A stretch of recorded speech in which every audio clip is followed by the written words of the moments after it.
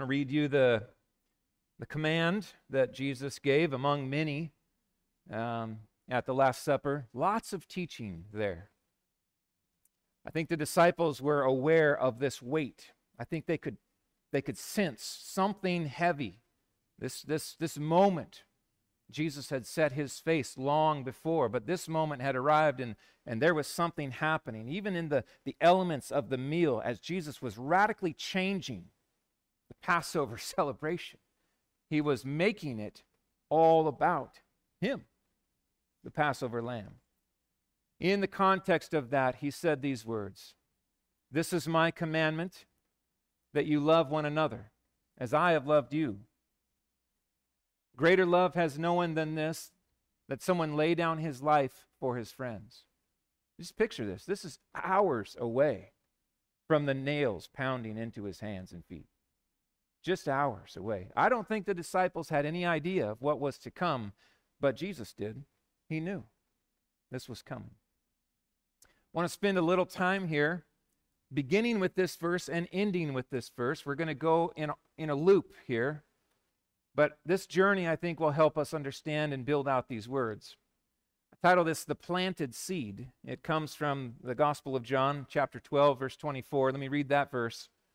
Jesus said this, "Truly, truly, I say to you, unless a grain of wheat falls into the earth and dies, it remains alone. But if it dies, it bears much fruit." Bears much fruit. Now, all of us know, as we hear these words, Jesus is talking about the cross. He's talking about his mission. This is his work. But there's a lot of things happening even in this. I was just struck as you think about creation itself. Think about all of the plants that you've planted, all the seeds that you have put in the ground. God has so made his creation that it constantly points to this story. Now, in creation, we don't know the name of Jesus, but we do know the story, don't we?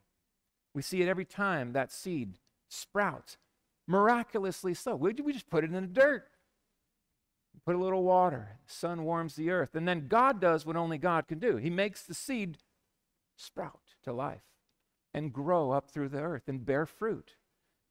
That is an illustration of the gospel. Jesus is, in a sense, saying, every seed points to me.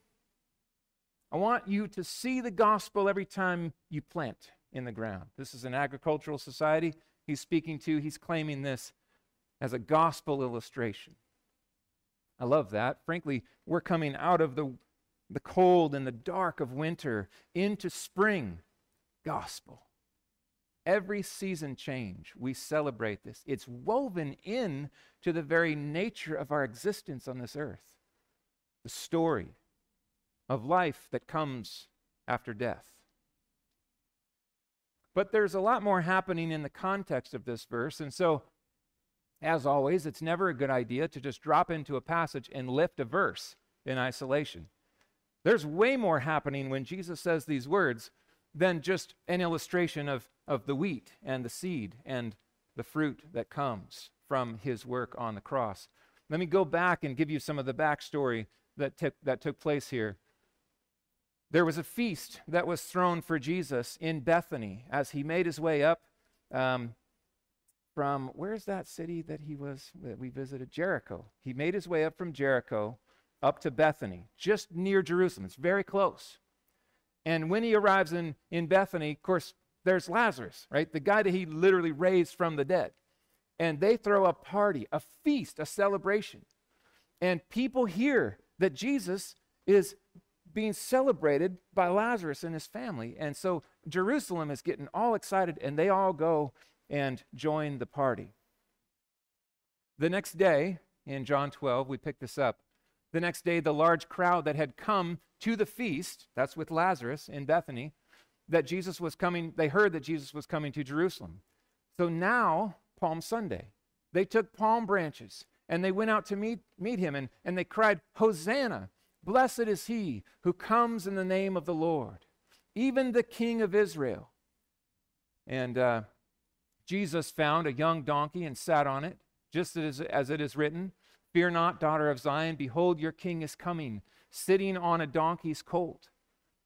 His disciples did not understand these things at first, but when Jesus was glorified, then they remembered that these things had been written about him and had been done to him. Every detail counts. All the prophecy being fulfilled in these things. Jesus knew everything that needed to take place, and perfectly, according to plan, he fulfilled those prophecies. So, Palm Sunday, as we celebrated last week, and kids did such a good job waving the palm branches. That's where that comes from, kids. That's what we were doing. Blessed is he who comes in the name of the Lord. Hosanna! Come, save! Come and save. The crowd that had been with him when he called Lazarus out of the tomb and raised him from the dead continued to bear witness. The reason why the crowd went to meet him was they heard that he had done this sign. Now, enter the Pharisees into the mix. Those Pharisees. There's always something happening with them. The Pharisees said to one another, and this is key. John wants us to note this. Listen to what they say. You see, you are gaining nothing. Look, the world has gone after him. The whole world. Jerusalem is all stirred up. They're all wound up about Jesus. Well, they're disturbed by this. Frankly, these words are far more true than the Pharisees had any idea about. And God, in only the way that he can, confirms these things. They speak these words out of exasperation and a whole lot of jealousy. They do not like the crowd that is drawn to Jesus. They are jealous. They are destabilized. They're concerned about their power brokering. They're concerned about the legitimacy of his claims and all these things. And people just keep going after Jesus. They flock to him. Well, the Lord is going to sovereignly affirm his Son's popularity is far bigger than these Pharisees had any idea about. Watch how John has organized this passage and the sequence of events organized by God as they unfold. It is with this as the backdrop now that we come to this exchange. Among those who went up to worship at the feast were some Greeks, some Gentiles. Now these, the Gentiles, the Greeks, they came to Philip, who was from Bethsaida in Galilee. And they asked him, Sir, we wish to see Jesus. And Philip went and told Andrew. Now these guys grew up right next to each other. Bethsaida and Capernaum right there. Fishermen, right? They always bumped into each other on the lake. They know one another from way back. So they go together now and tell Jesus the request. Listen, we've got Gentiles. These are people who have come to worship. They want to see you, Jesus. That's the backdrop. These are Gentile proselytes, most likely converts to Judaism. They're going up to worship, right? They're going to the temple to celebrate the Passover. They hear that Jesus is in town. And so they go and they try to make their way to him. Now, how is Jesus going to respond to this request? Jesus answered them and says, The hour has come for the Son of Man to be glorified. Truly, truly, I say to you, unless a grain of wheat falls into the earth and dies, it remains alone. But if it dies, it bears much fruit. There's our verse. You see the flow here? You see what this is connected to? Us. This is about the Gentiles, largely. Most of us here would fall into that category. The hour has come. This is not a 24-hour thing that Jesus has in view. This is the season, the moment. This is the passion. His hour has come. He knows that in a matter of hours, he's going to be, not at this point. And so I don't want to confuse our moments here. When this is in John 12, so there's still time yet to come, but close. It's very close. Unless a grain of wheat falls into the earth and dies, it remains alone. But if it dies, it bears much fruit. The whole world has gone after him. Who's in view? Well, there's Gentiles, Jesus, that want to see you. This is his response. It's a very interesting answer. The question begs, doesn't it? Don't you want to know? Did they get to come? Did he see them or not? We don't know. We don't know. There is a bit of a sense in this that he's saying, there's work I have to do first. There's work to be done first. I must be planted. And then harvest. The harvest comes. So the planting of the Son and the global harvest of the gospel. You might be here and you're wondering, what is all this about Jesus? What's the big deal about Jesus? Some guy that lived 2,000 plus years ago. What does that have to do with us? Everything. Everything.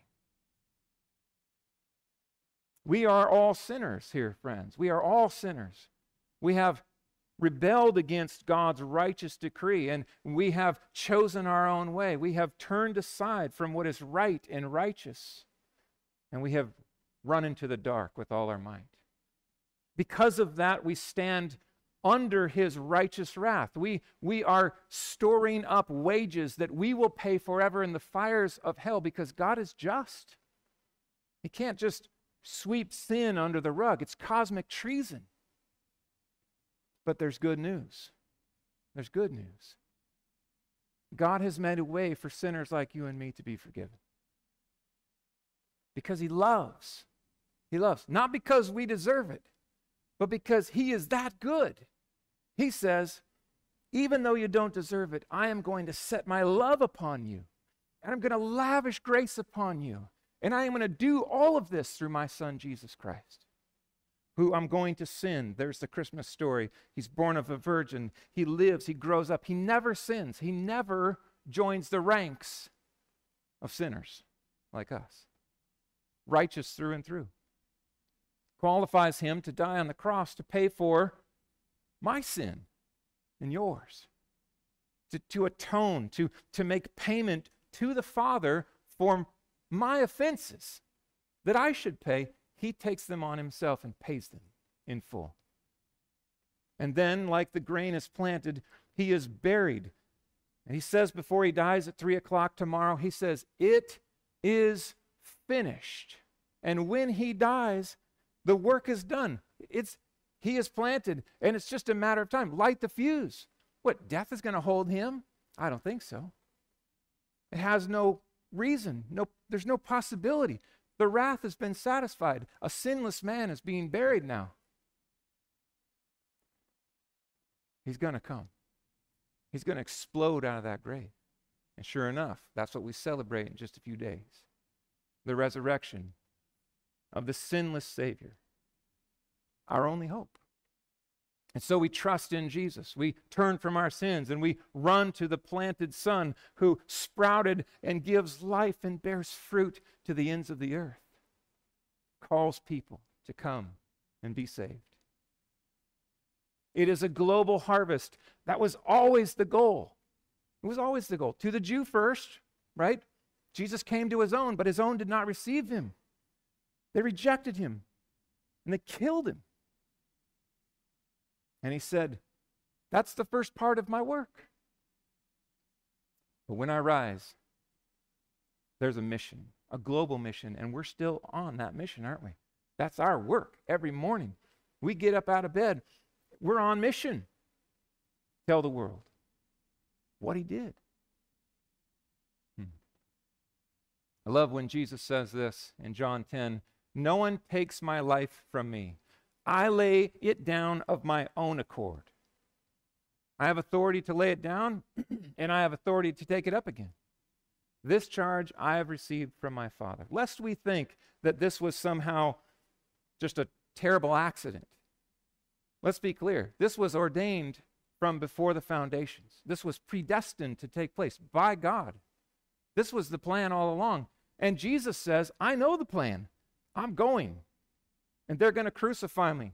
They're going to kill me. They're going to bury me. And after 3 days, I'm going to rise. He told the disciples that 3 times. Every single time. They're like, what are you talking about?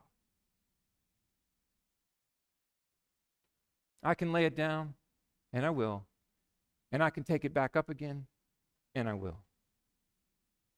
And when I am lifted up from the earth, John 12:32, just a few verses down from where we are tonight, he says, I will draw all people to myself. When I am lifted up from the earth, what is that? Well, all the people in the immediate context, they knew that he was talking about the way he was going to die, crucifixion.